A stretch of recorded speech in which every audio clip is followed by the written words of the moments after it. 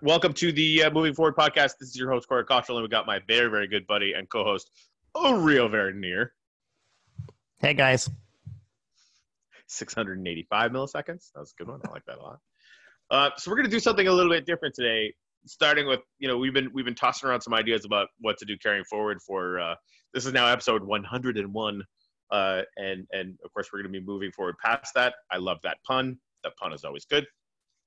We're going to talk about our first policy. So what we want to do, and this is one of the suggestions we had for the website, is create a policy, our own policy section, right? So whatever kind of consensus position that Rio and I can create around, whatever policy sort of sector we can come across. Today, we're going to take a stab at taxes because that is really, really fun and makes for engrossing podcastery. Somebody hears taxes in an intro for a podcast, and they're like, I need to fucking get a pen and a piece of paper, and I need to pay attention to this podcast. And a calculator or an abacus. Bring it. Bring your abacus game to this podcast. Now, it's going to be interesting, though, because we were just talking about it, and Rio was suggesting that what we do is, I basically take a stab at what my dream tax situation would be. And I haven't actually thought about it in those terms, like what I would actually do. So I'm just going to take some wild swings at it that are probably going to be pretty ridiculous. But I think that'll be interesting because then, Rio, I think, has a much more developed and probably a hell of a lot more sane position on taxes. And then we can see if we need to meet in the middle or if his is actually already the consensus position. Oh, no. I do have, okay. I think that our initial positions should, I don't think we should be artificial about it, but I think that our default positions, let's call them that, should reflect our own personal biases. And right, like the Rio maximalist position. Yeah, so I don't want to come to the table with here's a policy that I've already worked out that I think you're going to be okay with. Because I want us to actually go through that process and exemplify finding consensus. Cool. So you've articulated it before, so I kind of thought you already had one. My default position will be, I guess the way I think, to practically speaking, the way I would think of a default position is if the other side refuses to compromise and you're just going to say, fuck it, I'm just going to go for the thing that I would do if I were king and that I could just sign into law. Right. I think that would be a default position. And then we find consensus from there. All right. So taxes. Yeah. So, okay, so I was just pulling up some numbers because I wanted to there's a lot that I don't know about taxes. So why don't we limit it to income taxes for the purposes of this? No, you can't do that. All right, that's not going to work. Okay, whatever. Because your whole thing is hey, should we have income taxes? You're just going to say no about taxes. That's boring. All right. Okay, so I'm just going to go over just some data from 2017. Okay. Federal government took in $3.3 trillion, equal to about 17.3% of GDP. I find that number interesting, and I'm going to be basing my numbers largely off of that. Okay. Over the past 50 years, federal revenues averaged 17.3, ranging from 20% to 14%, 14.6%, whatever. Okay. Okay, so the share of total revenue. 47.9% comes from individual income taxes. Okay, corporate income tax is only 9%, which is interesting. Social insurance, payroll tax. So again, this is the tax that's basically just supposed to go to making Social Security solvent. What a strange idea, even though they keep borrowing against it. That's 35%. Yeah, that's too much. It's a lot, right? I mean, and again, if it was just going into a secure fund, not just part of the governmental slush fund, that'd be totally different, but it's not. Yeah. So excise tax is 2.5% and other is 5.6%. Okay, so taking a meat cleaver to this,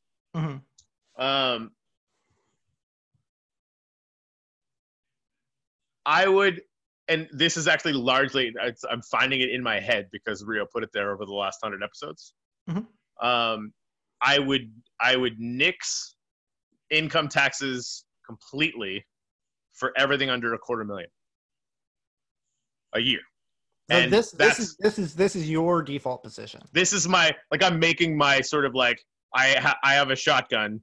I need to, come up with 17.3% of gross domestic product to maintain exactly as it is now, right? Because we're not necessarily going to change anything down the road. Although I think I'm probably going to add a couple of things anyway, because it's my fucking job right now. I can do what I want. But yeah, this is like the Corey maximalist position. Mm-hmm. So I nix income taxes for anything under $250,000, and I make taxes above 10 million. And again, that's all capital gains, fucking everything. None of this like payroll tax versus like, capital gains tax differentials, whatever. All your income, period. Yeah. So over 10 million, I'm going to jack it up to 90%. And again, that's from long conversations that Rio and I have had about a maximum wage. And also because when you track what the highest marginal tax rate was during the largest increase in the middle class in any civilization on earth ever, it was 90%. That's why I'm stuck on that and had that number in my head.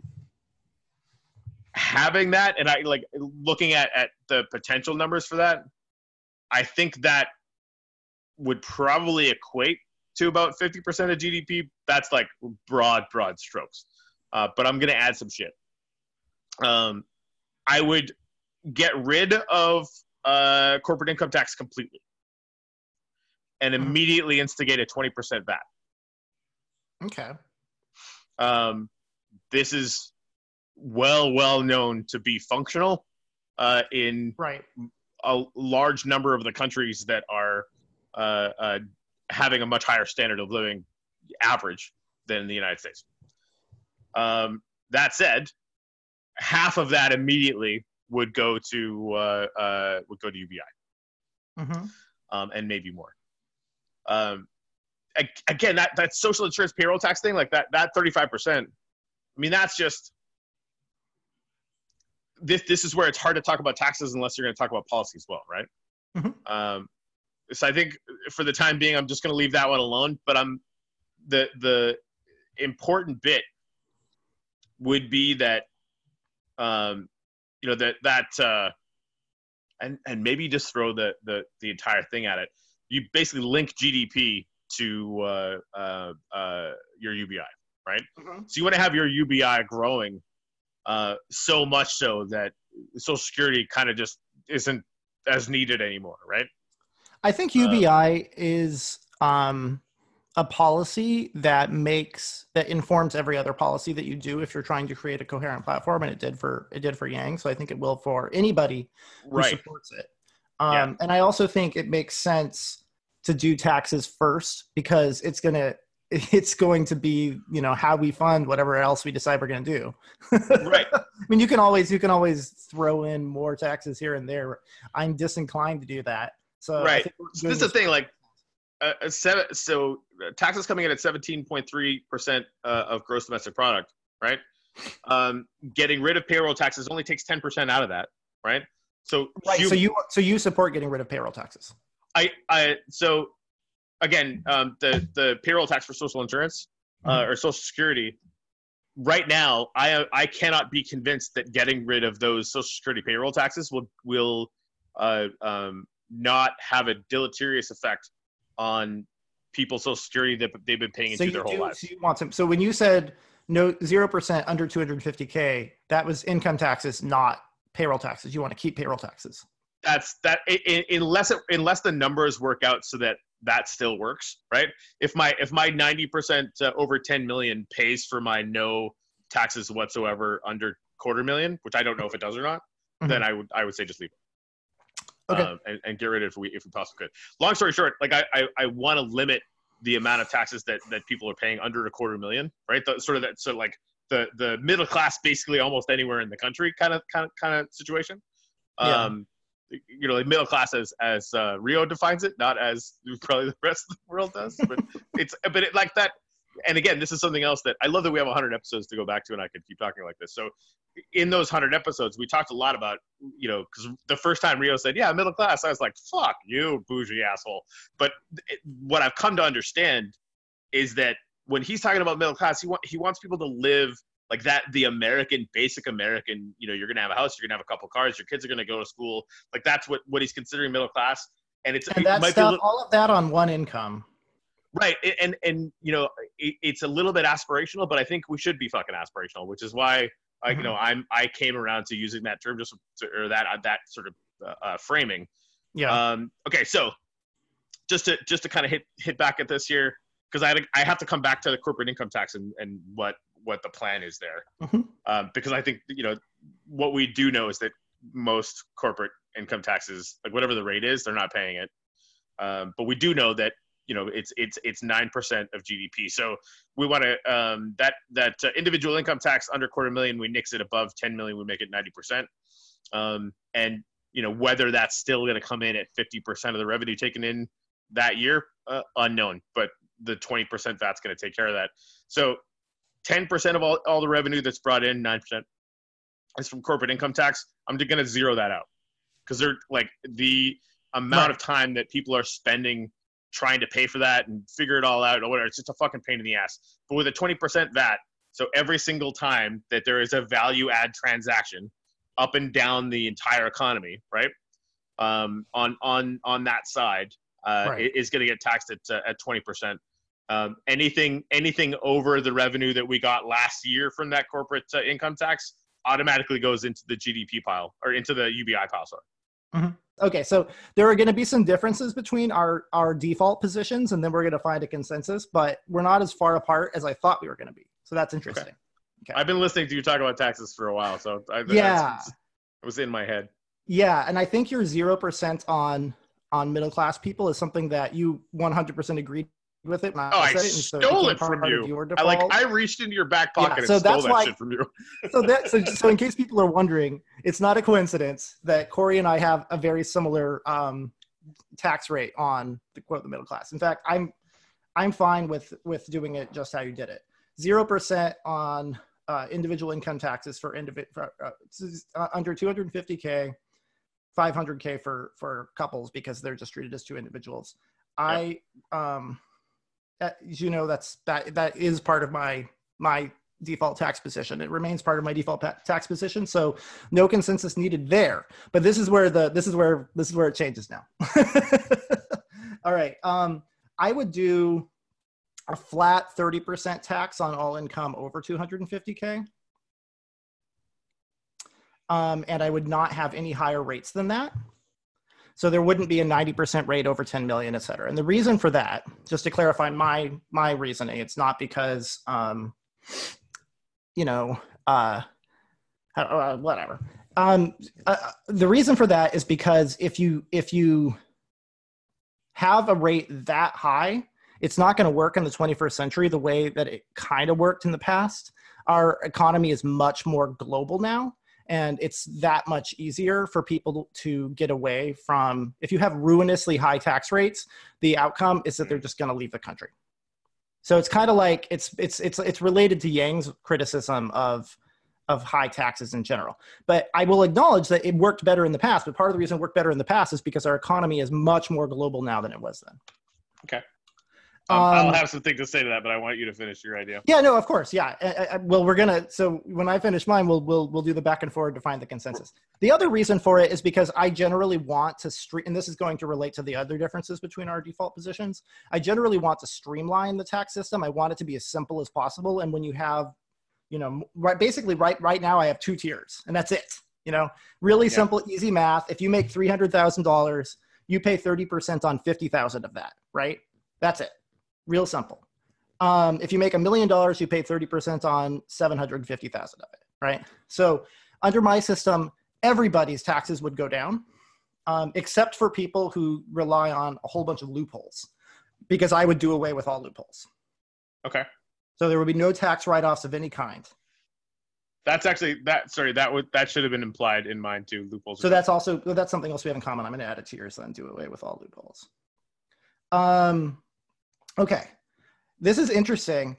I would also nix corporate income taxes, but what I would do is I would roll personal earnings on corporations into personal income taxes. So they're not. They should be. Well, They are if like you sell your stock right now. This is actually something I'm borrowing from Milton Friedman in his book, Capitalism and Freedom. He made a really, really incredibly compelling argument. So if you want to go check out that book, read his chapter on corporate income taxes. Basically, the problem is right now we incentivize people to leave their money in a single large business, because if they sell it and then buy something else, that's where they have to pay taxes. So if you have money so like, let's say you're Jeff Bezos and you have most of your assets tied up in Amazon stock, you are incentivized to never take it out. And what that actually does is it disincentivizes a more decentralized economy. It's part of the reason we have so many monopolies. It's part of the reason it's so hard for startups to get funding, right? So it's actually really bad for the economy. And it would be better for a free market economy if we didn't have that incentive structure. So instead, what Milton Friedman proposed is that if the value of your stock goes up, that's counted as part of your personal income. So it's paid by the people who own the company. Okay. Run me through that again, please. So, okay, because I think I understand it, but I want to be super clear. I've never thought about it this way before. So just to give a firm example, right? So I've got $1 million in stock. The stock price over the course of a year goes up by 10%. So I'm now $100,000 richer on paper. What happens to that? Well, and under my system, you would still pay no taxes on that because 100,000 is still below the 250K. Okay, assuming that I made $500,000 that year other than that. Yeah, then you would pay taxes on it. So if you're a very high income individual who has extremely valuable stock that goes up year after year after year, you're going to pay some taxes. Okay, I like it. Okay, so does that mean I have to liquidate some of my stock to do it? Because that's a lot of people. In some cases, no, well, okay. So this was true about Friedman's tax policy as well as mine. His is not exactly the same as mine. Okay. But something it had in common with mine and yours is that it had a very high standard deduction. So the logic being people who, regular middle-class people who, are just earning a little bit of money in value on their stocks year after year are not actually going to be paying these taxes. Right. And you could even set a higher deduction for stock-related increases in value. But if somebody does liquidate, how do I put this? Like right now, we already have this crazy incentive structure anyway, right? Because right now it motivates you to leave money in one business, which means that you're not motivated to invest in other businesses, and that's bad for the economy. And that literally directly causes, and this was Friedman's argument, it directly causes monopolies. As long as we have the tax system set up this way, our economy is going to tend toward monopolies. I like it. Right. So, you could fudge the numbers. You could make it, for example, that you only pay the taxes on it if you're, over $1 million on those, if you wanted to. No, I like the simplicity. Yeah. And I just needed to understand a little bit more sort of where that was going. Cause I think that's genius, quite frankly, because the amount of taxes that Bezos would have paid over the past 10 years would probably be like 10,000 times more than they are right now. Well, they would exactly. His income, he would actually be paying 30% on his income, right? Not 10%. Right. Like I went from, $10 million to 100 fucking $1 billion in the last 10 years, and little 30% snippets were getting taken out of that the entire time. I think that's perfectly fucking appropriate. Well, and also and huge revenue, by the way. So let's say really rich people, you wouldn't have to be as rich as Bezos, but really rich people would be incentivized to sell some stock sometimes. But they wouldn't just be incentivized to sell stock. They would be incentivized to invest it differently. They would be incentivized to take more risks and invest in a wider variety of businesses. So that's really, really interesting. So just to try and reiterate so that I could see if I understand it here, mm-hmm.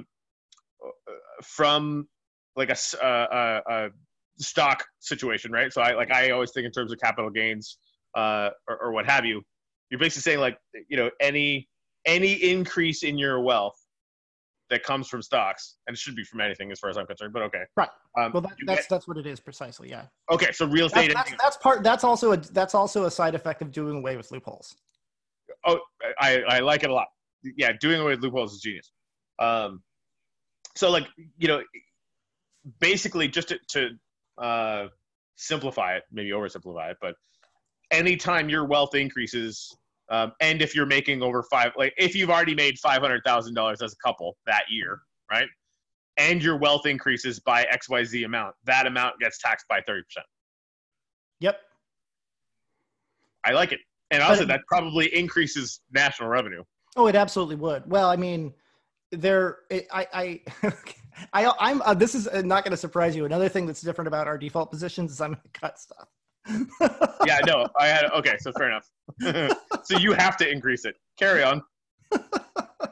Okay. So then on payroll taxes, I would do away with payroll taxes.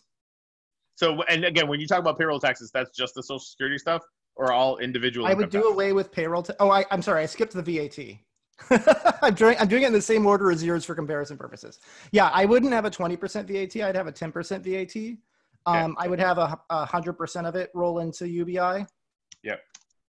And it would also be indexed to GDP. So we're very similar on that front. You said keep payroll taxes. I say in payroll taxes and also in Social Security. Okay, so I mean, okay. We'll get to that. So in my way of thinking, UBI is replacing Social Security, basically. It's like Social Security for everybody. Okay, so what about the people that paid in their whole lives, though? Like, how do you... Yeah. No, let me clarify that. That's actually, thank you for asking, because that is a little bit more complicated. So I guess it's better to say I would phase out Social Security. So what I would do is I would pay out Social Security benefits to people who have already paid in, but they would stop paying in if they are still paying in, right? So if you paid in and you're like 40, you're going to still get Social Security benefits equivalent to what you would have gotten if you had not paid any more, because you're not going to pay anymore. Does that make sense? Okay. Yeah. So I would phase it out.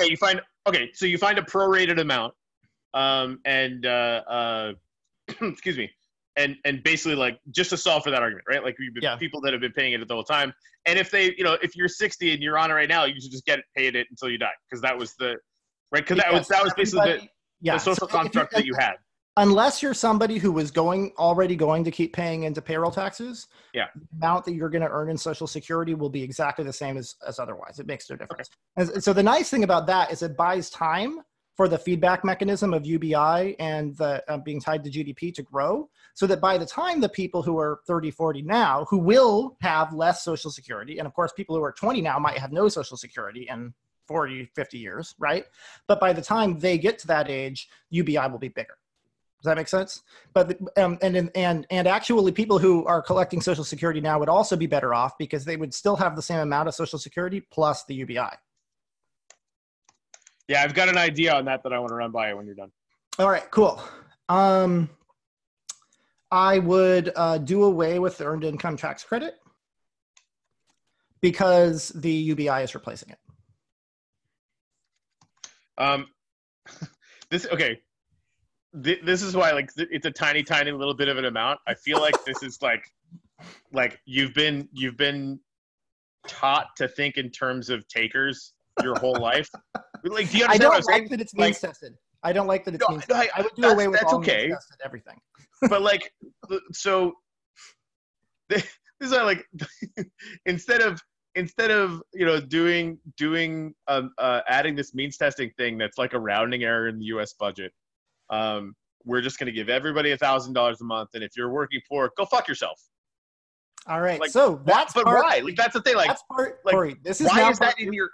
No, I know. I'm interrupting. The consensus building part, and we're not there yet. Okay, I'm sorry. You're right. I'm sorry.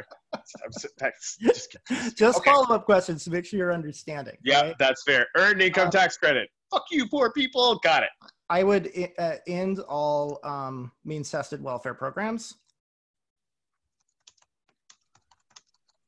So that includes which again, that's not taxes, that's policy. Just so we're on the same page. Well, no, but when my total revenue is not going to be exactly equivalent to what yours would be. So I had to cut some stuff. Okay, all right. Corey, this is a starting position, and then like magic. Everything's fine. Hey, just tell me to do this. Go to your happy place, and you have to be on Patreon to see what his happy place is, and it is 100% worth going to the website and looking, because it is adorable and a little disturbing. It is kind of equal parts. That's totally true. Okay. So that's a lot. I'm cutting a lot of stuff. And part of the reason we have to cut those things is because I'm also cutting other sources of revenue. So I would do away with estate taxes. And the reasoning for that, taxes? Yeah. So no death tax, no estate tax of any kind. Okay. The reason for that is because people have already paid taxes on that money. It's theirs. They shouldn't have to pay more taxes on it. It's more fair, and some places like middle-class people are subjected to that, depending on the state. I said 3 trillion, right? Oh, your total revenue? Are you trying to calculate mine? Wow, Corey Blunt is abacus, guys. No, I just wanted to inform you of a little thing. So that's like, so yeah, all estate taxes is, what is that? It's not a lot. That's part of the reason I'm willing to cut it. Yeah, it's tiny. It's not. I even did it the wrong way. Yeah. But yeah, it's like really, really, really small. Like almost not worth the amount of time that we just spent talking about it. No, I completely agree. And so maybe we can agree to cut it, frankly, because it's not bringing in that much revenue. It's really just about, honestly, Corey, the only reason people do that is to make it harder for people to leave their money to their children. Yes. Yeah. And honestly, that's why we have to keep it. 0.0. And I'll tell you why. I'll explain why. Because honestly, it's the death of civilization if we don't. In the consensus building part. Yeah. 0.005% of the fucking budget. That's what we just spent that amount of time talking about that because, anyway, carry on. So on our first item, we already have consensus. 0% under $250K for individuals and double that for a couple. De facto. Yep. On the second one, we do not have consensus. So you want to try to find consensus there? I think we can. Yeah. Sorry, what was the second one again? Yeah, mine was a flat 30% tax rate, so not progressive in that sense of progressive, just a flat tax rate. There's only one tax rate and one standard deduction. The tax rate is 30% with a $250,000 standard deduction. Yeah. Nobody pays higher than that. There's no 90% on 10 million, et cetera. So as opposed to yours, where you also have a $250,000 deduction, but you then ratchet it up 10% every. But I would do it. Yeah, that flat tax though, like especially considering like across the board, your methodology around that, while I would start raising it, 10, 20, 30, 40, whatever, and maybe even start at 20, whatever, like scaling it up until 10 million. Yeah. I like the way that got framed, especially when it comes to, capital gains really only gets hit when you sell something.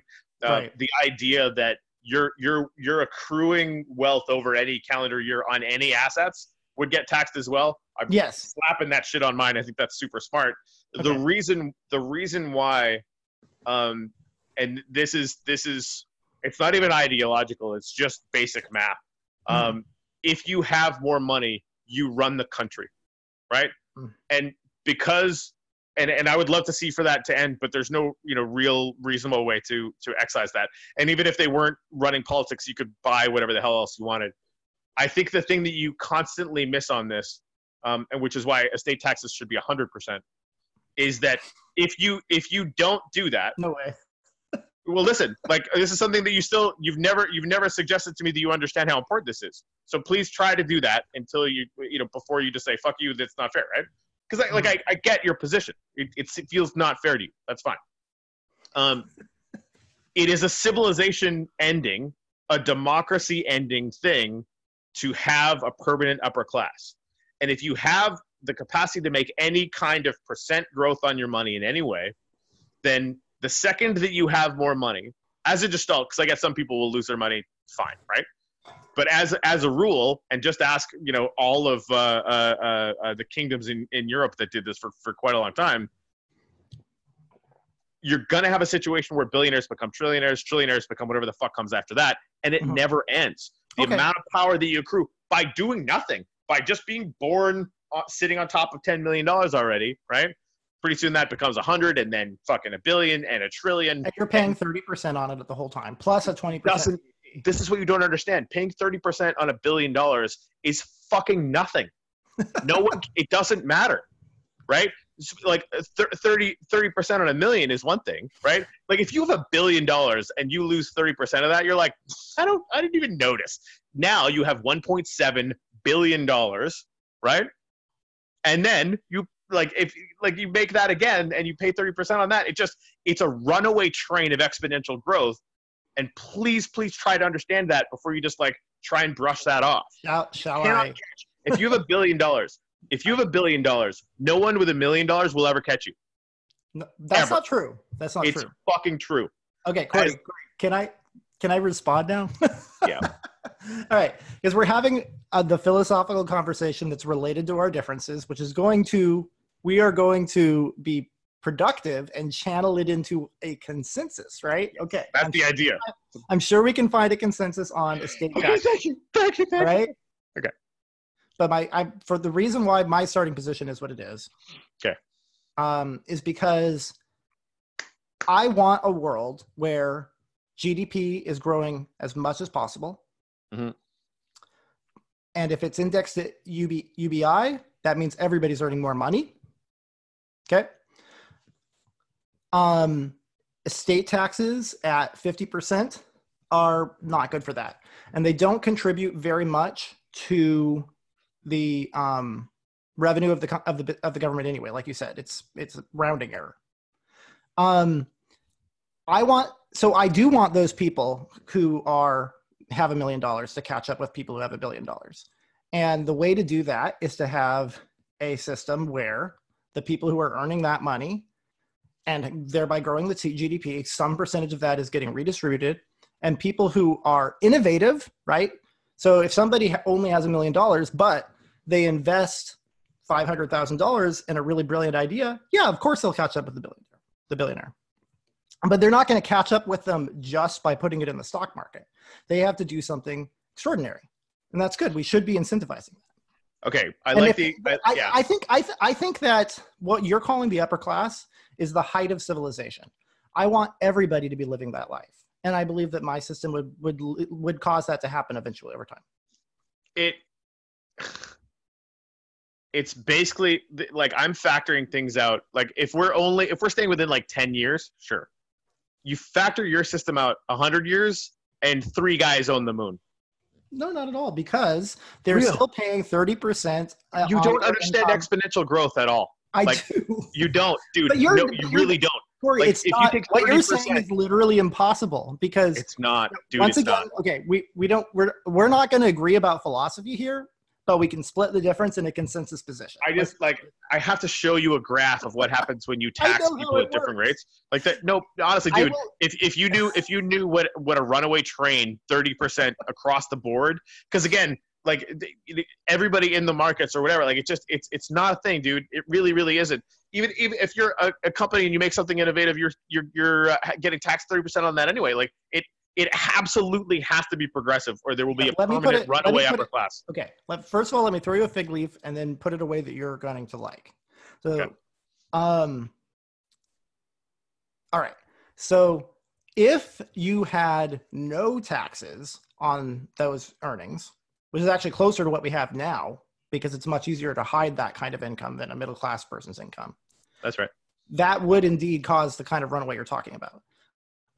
What I have proposed here is already better than what we have now. That's what I'm saying. Let's leave it at that, and then we'll find not just a little better. It's like exponentially better, because at least the VAT is better, capturing a shit ton of that money, and the 30% taxes on corporate earnings through personal, so no corporate income taxes, but through personal earnings on corporate value.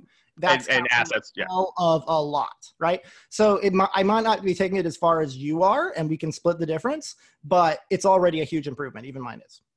I fully concede that. That's totally true.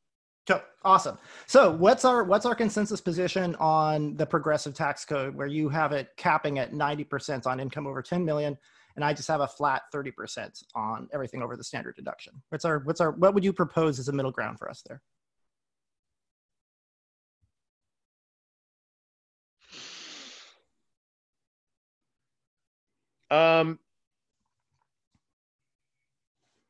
What if we raise the amount? Yeah, like the cap. So make it 20 million. Oh, that's moving a little in my direction. Oh, I'm sorry. I only moved the vast majority of people's wealth by So two times. yeah, so your reason for having this, because you know, of course, that people who earn that much money are such a small percentage of the population, the total revenue it's generating is negligible. Your reason for That's doing actually that, that's for the record. That especially if we're doing the wealth thing, that's not true at all. wait, oh no, well, wealth tax is not something either of us are proposing. Okay, it increase in wealth tax you are like the asset increase situation, right? So like the amount of wealth increase that is going on at the upper echelons. Well, wealth increase is another way of saying income. With that, okay, it's fine. So Right. Whereas not tax Warren, right now at all. whereas the wealth tax that Warren proposed, which is only 2%, right? Yeah, it's that's literally dumb. a tax on your entire wealth, your Yeah. actual net worth. That's not something either of us are proposing. No, 100, and it's Yeah. stupid. Like just for the record, Elizabeth Warren read Rio's methodology of taxation, because again, and you might be able to find some data on some arcane thing where that might have an effect on the market, but I don't care. Let's do it anyway. Okay, so your reason for wanting to have a high taxes on very high incomes isn't because it's going to bring in a lot of revenue. It's because Even though it will. No, it's because, well, it won't. I mean, if you just do the math, like the number of people who earn over $10 million a year is not that many people. And so the total amount of dollars you're going to be bringing in with that is just not a big percentage of revenue. But the amount they earn. Don't argue about facts.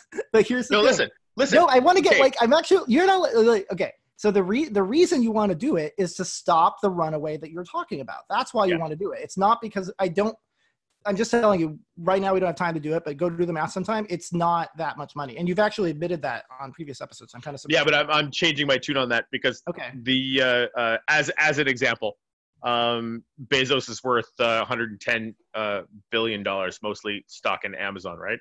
Mm-hmm. That increase in 1 year could easily be 10 to 20 billion, and at 90 billion, that's the entire estate tax. Oh, I see what you're saying. Yeah, no, okay, now I'm That's one guy. Yeah. If so, you're applying your 90% over 10 million even to earnings on corporate stocks. Everything. See, now I truly believe that's not a good idea, and that's part of the reason why mine isn't that high, because because that would just devastate businesses.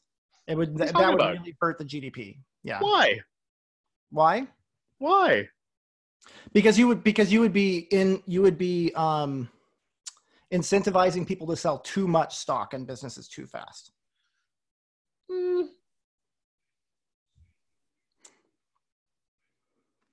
So what's our middle ground here?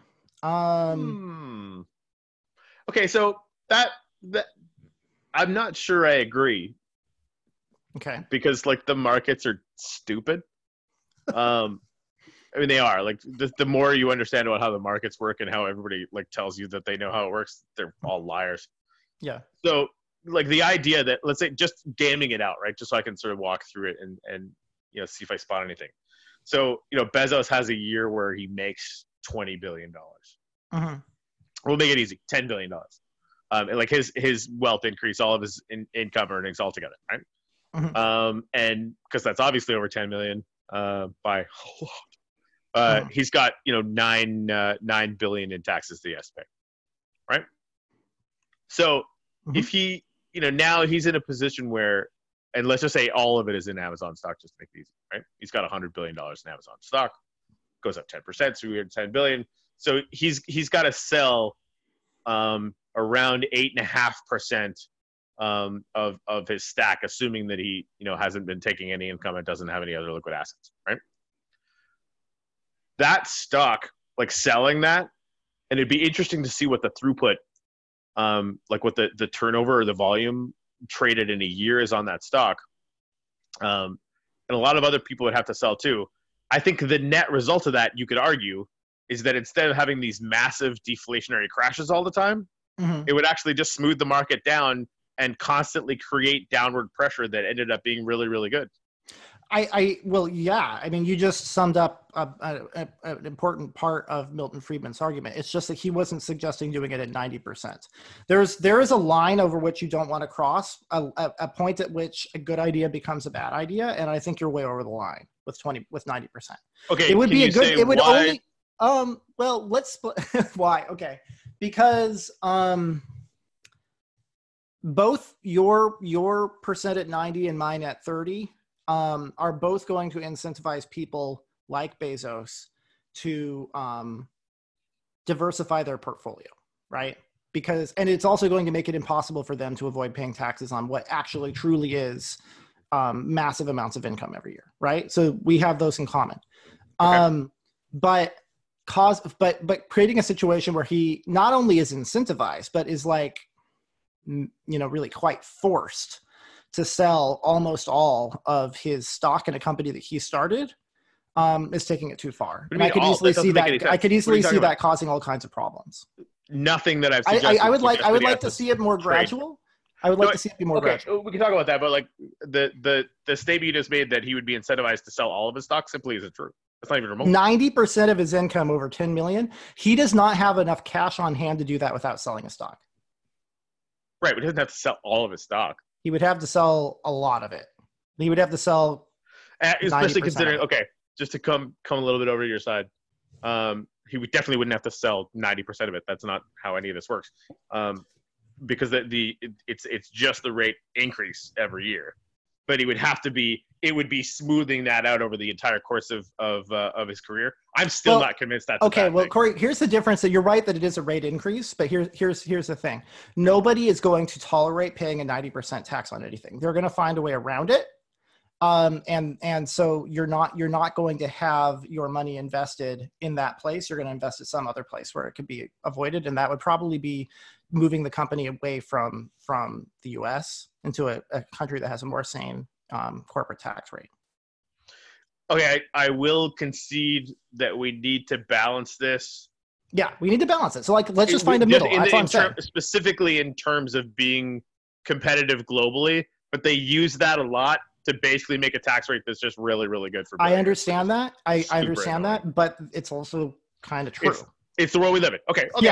Now, I do have to say, a lot of the times that people get worried about capital flight, it's bullshit. Just like having read a bunch of studies on this, the number of places and times where capital flight happened when there wasn't firm legal structures to stop it, it's actually not that big a deal. You know what, Corey? Sorry. Okay. You're so right, and that's why a VAT is better, right? Agreed. So actually, here's what I would here's what I would propose as our consensus position, because right now I'm only doing a 10% VAT. Let's take it to 20%.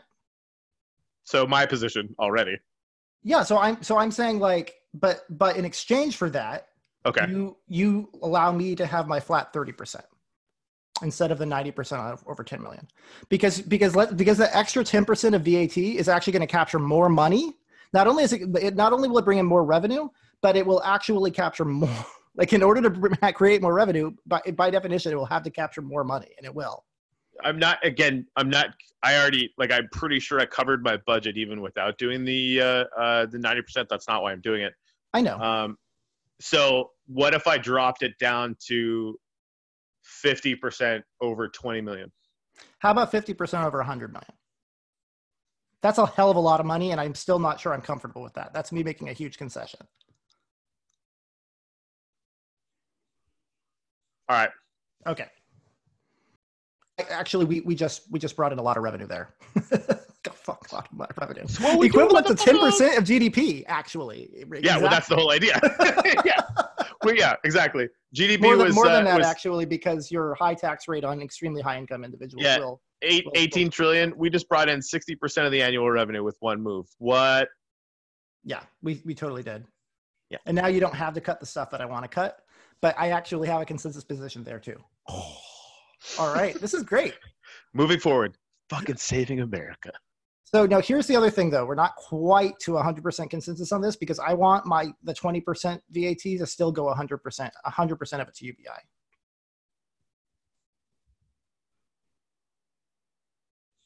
So the nice thing about that is it means a much bigger UBI, and it also means the feedback mechanism will work twice as fast. Okay. So, but what am I giving up for putting all of that revenue into UBI? Like, does that mean like I have, because you're essentially articulating that I have to agree to ending means tested welfare on the spot? That's true, but how many people are going to get? No, get I just want to understand what you're saying, right? Because again, Yeah. you didn't really say that. It's like, hey, we're going to increase this, but I want it all to go to UBI. The implication is that I have to agree to the rest of your platform. That's true, but it's going to be a massively high UBI. That's the thing. Like, so turning this around a little bit. So I would venture to say that basically nobody would get less money as a consequence of that. I think, and So, obviously okay. 99% of people will get way more. So give me Yang's position on this. The because it's super genius, right? The carried interest thing, and welfare are basically for the, because again it's phase in, phase out or whatever, right? So let's keep them in, but you cannot get any UBI at all if you're on them. How right? about that way? No, that's that not, way that's you're not mandating it, because like almost no one is getting $2,000 a month with those two things combined. No, but somebody might, right? Corey, Somebody might have like 5 kids or some stupid shit that I don't know about. I'll meet you in the middle there. Okay. Okay. Instead of cutting all means tested welfare programs immediately, which is my default position, we will phase them out.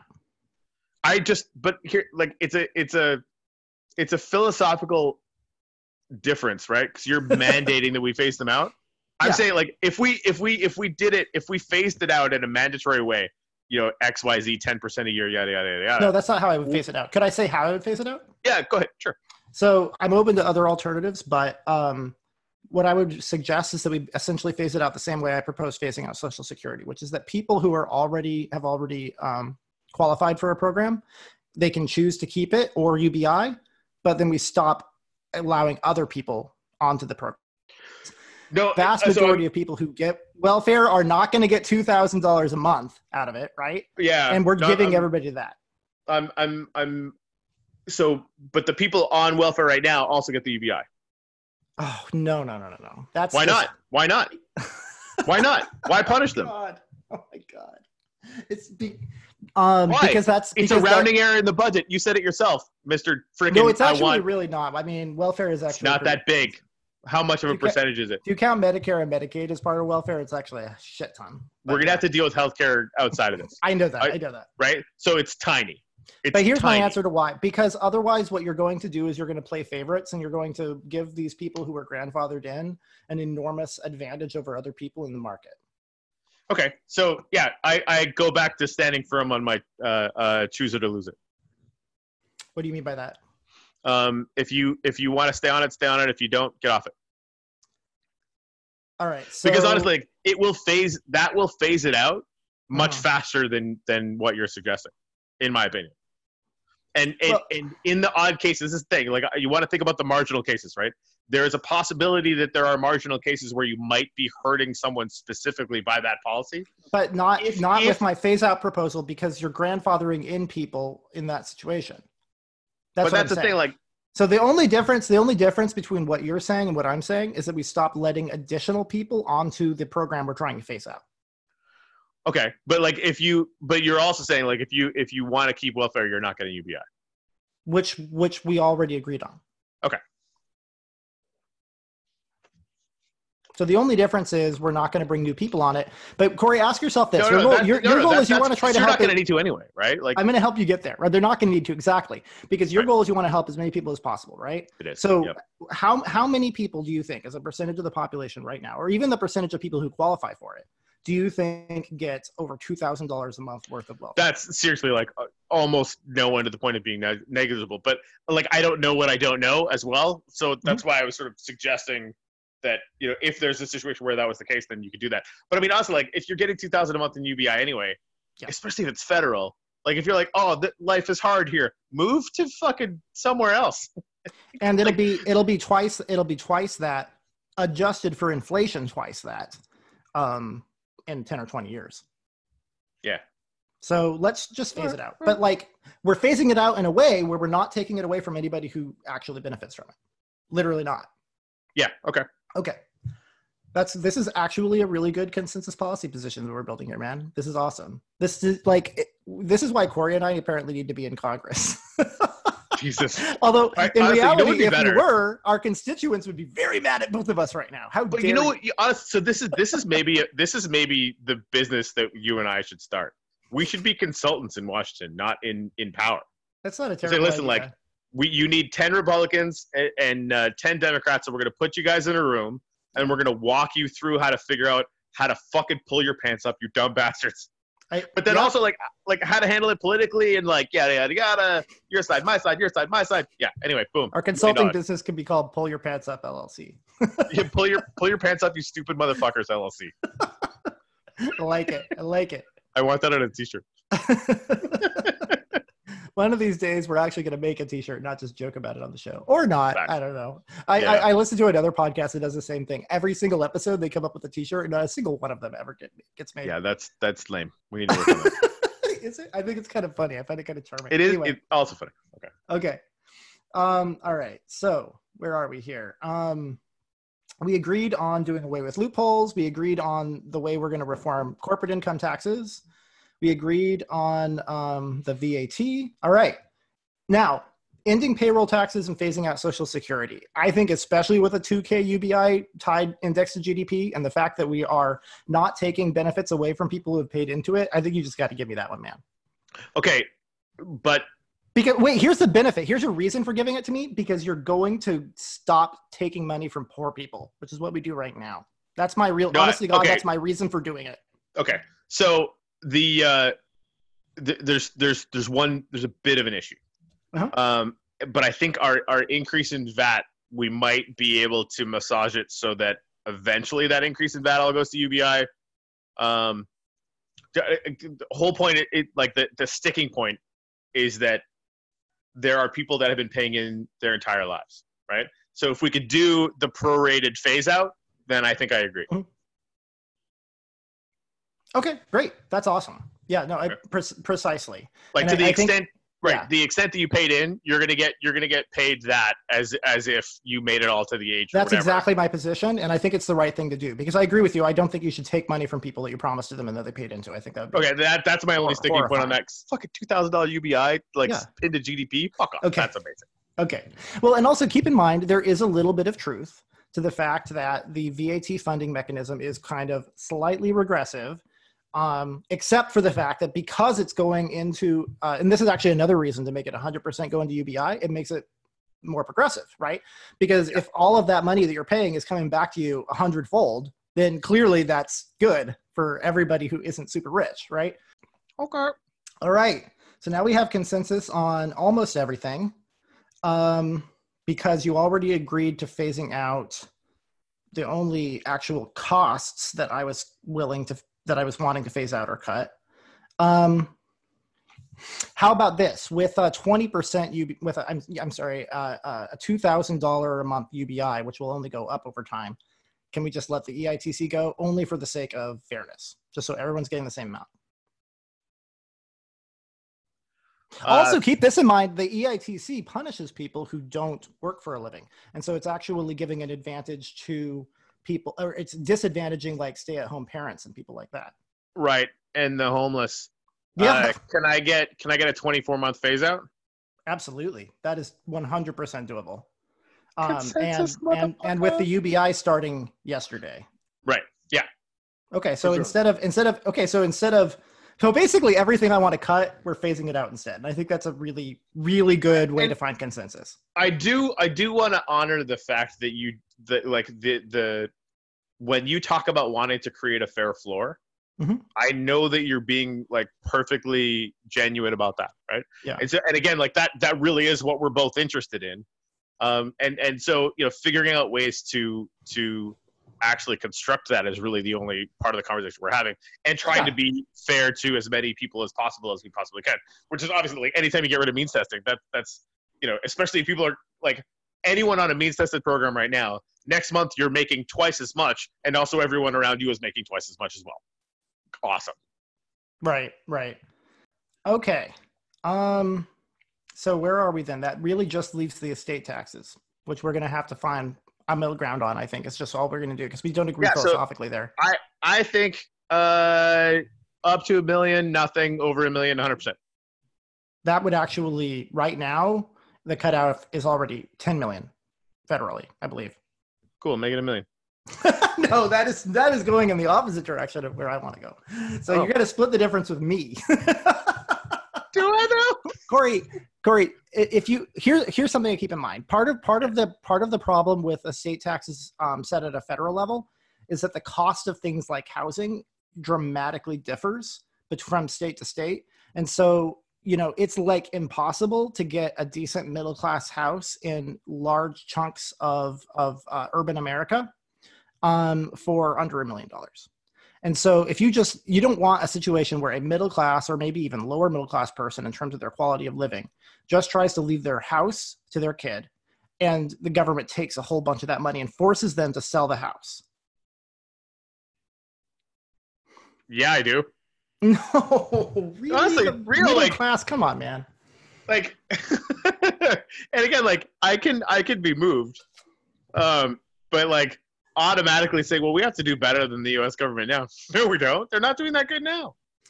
All right. So we need to find a consensus between your position, which is how much of an estate tax over $1 million? 100%. Oh my God. Seriously? 100%. No. $1 million. Oh my gosh.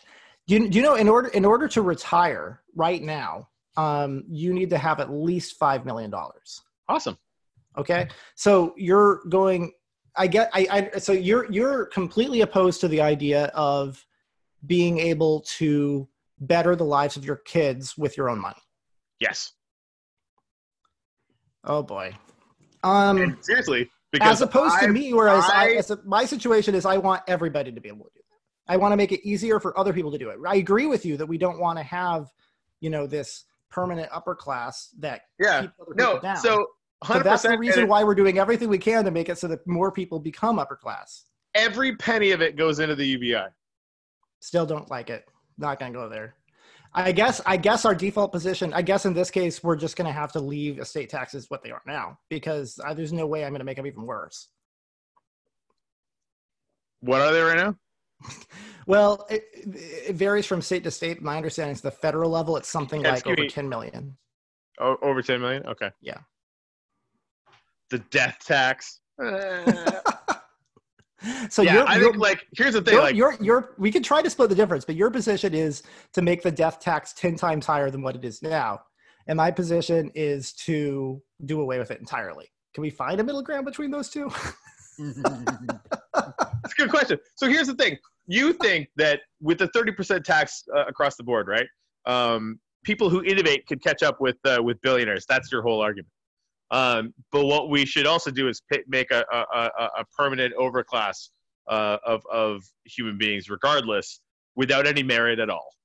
No. What I'm saying is, this actually relates to my point about wealth being the solution to poverty, not the cause of it.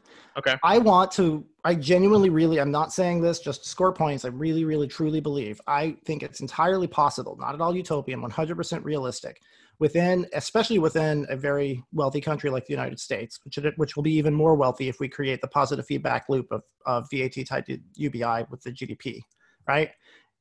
We could create a future, maybe even in our lifetimes, where everybody has a quality of life that you would currently call upper middle class or higher. And I think in a future like that, I don't see anything wrong with a person choosing to leave their estate to their children.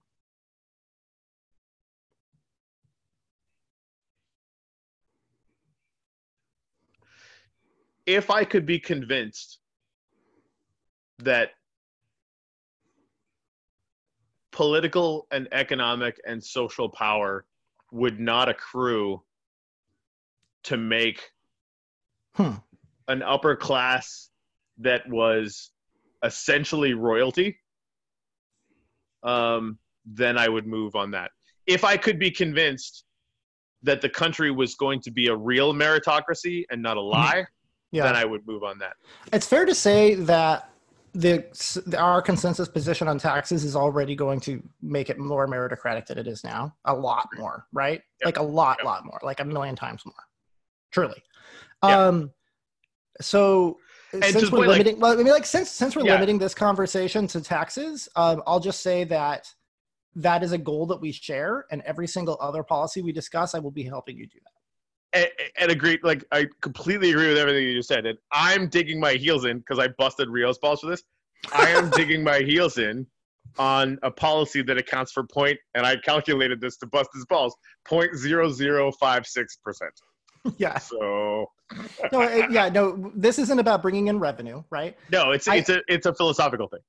And we've already made a huge concession in order, like where you're capturing 50% of income over $100 million the first time around. So I feel like that should be lower, but I moved my ass on that one. It is what it is, but like he's like, I want. But so people who have already paid a 50% tax rate on their income and whose children, if they're really getting a valuable estate, here's something to keep in mind, like estates, these big, like these old families from feudalism, they're gone now, right? So like it's so expensive because of property taxes and maintenance and everything else to maintain those places that even, lords and ladies in Britain have had to sell their castles and shit. You know what I mean? Yeah. I want a future where people can live these fabulous lives. I want a future where as many people as possible live these fabulous lives. I don't want to see that disappear. I want it to continue. I want it to be, if somebody wants to collect fine art and antiquities and leave their collection to their children, I think they should be able to do that. But here's where the consensus is, Corey. We both want it to be in a world that is truly meritocratic, and I will just, for example, on Citizens United, how about this? Let me get away with the estate tax, and we can end Citizens United. Done. All right. It's not exactly related to taxes, but there we are. Oh, hello. Can you come over to this area over here? Check this shit out. All right, cool. Thanks, Mom. Just comes in with a beer. I mean, come on. And okay, yeah. Oh, that means that I'm now endorsing a constitutional amendment. Fair. And again, this is assuming we can just, wave our magic wands. I mean, really, if they did put us in charge for a year, it'd probably go really well. No, it's not assuming we can wave our magic wands, but it's coming up with a consensus policy position that, truthfully, as an exercise, if somebody's thinking about writing policy and they want to go look at examples of different ideas people have out there, we're creating one idea. That's what we're doing. And you went right to something that is actually at the core of why I want to get rid of or to jack up the estate tax like crazy, and actually gave me more than what that would have done. Right? I agree. That's the reason I did it, because I said, Corey, this is Corey's real concern, so let's address his actual concern. Right. By the way, people will still loan and donate my art to museums anyway. If you go to the Getty Museum in LA, a lot of it is on loan from various families. So that technically still belongs to them. And yet it's still being displayed for the public. As a public good. Yeah. Yeah. And so that kind of thing will still happen. That's cool.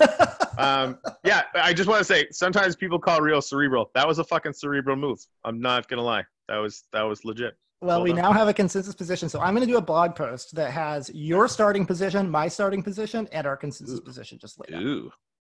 Yeah. That's cool. I like it. All right. Well done. And do you want to say it? I don't know. Do you want to say it? I said it last time. Oh, really? Moving forward is our gumbo.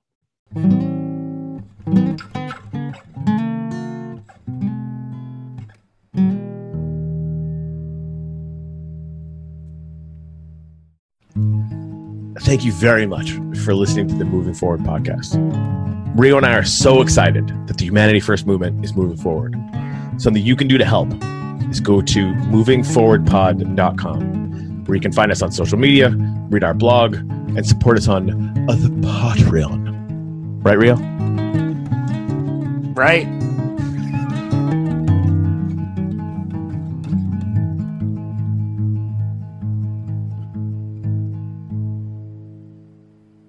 blah blah blah blah. I think we should decide what policy we're going to talk about and actually start the episode. But I might edit some of that into the conversation. I could do all kinds of fancy shit with my editing, cutting things. I did that one time. I broke up our outtake into a couple parts and inserted part of the outtake in the middle of an episode because it was just too good to not include. And it just flowed seamlessly. You had no idea. All right. It did make it sound like our guest shut up inexplicably for quite a while. Okay. But then the guest came back. So that worked, you know? He's just being quiet, letting us do our thing because he wasn't actually there. I know some bigger podcasts with bigger budgets create like a separate page of the website for every single new episode that itself. Yeah, we could do that. We could do that. That's not hard to do. I mean, I don't necessarily want to. I don't necessarily want to create a whole page for every episode, but maybe I should. Maybe I need to buckle up and do it, or we can find a volunteer or something. Yeah, let's get an intern, man. Actually, that's not a terrible idea at all. Yeah, okay. Look at that. So if you're listening to this part of the outtake and you're like, I want to be an intern. A, stop yelling. That's weird. And B, come be our intern. I don't know if that's going to make it in, but I did like the stop yelling. That's weird. That was good. Thanks. Yeah, I worked on that for milliseconds.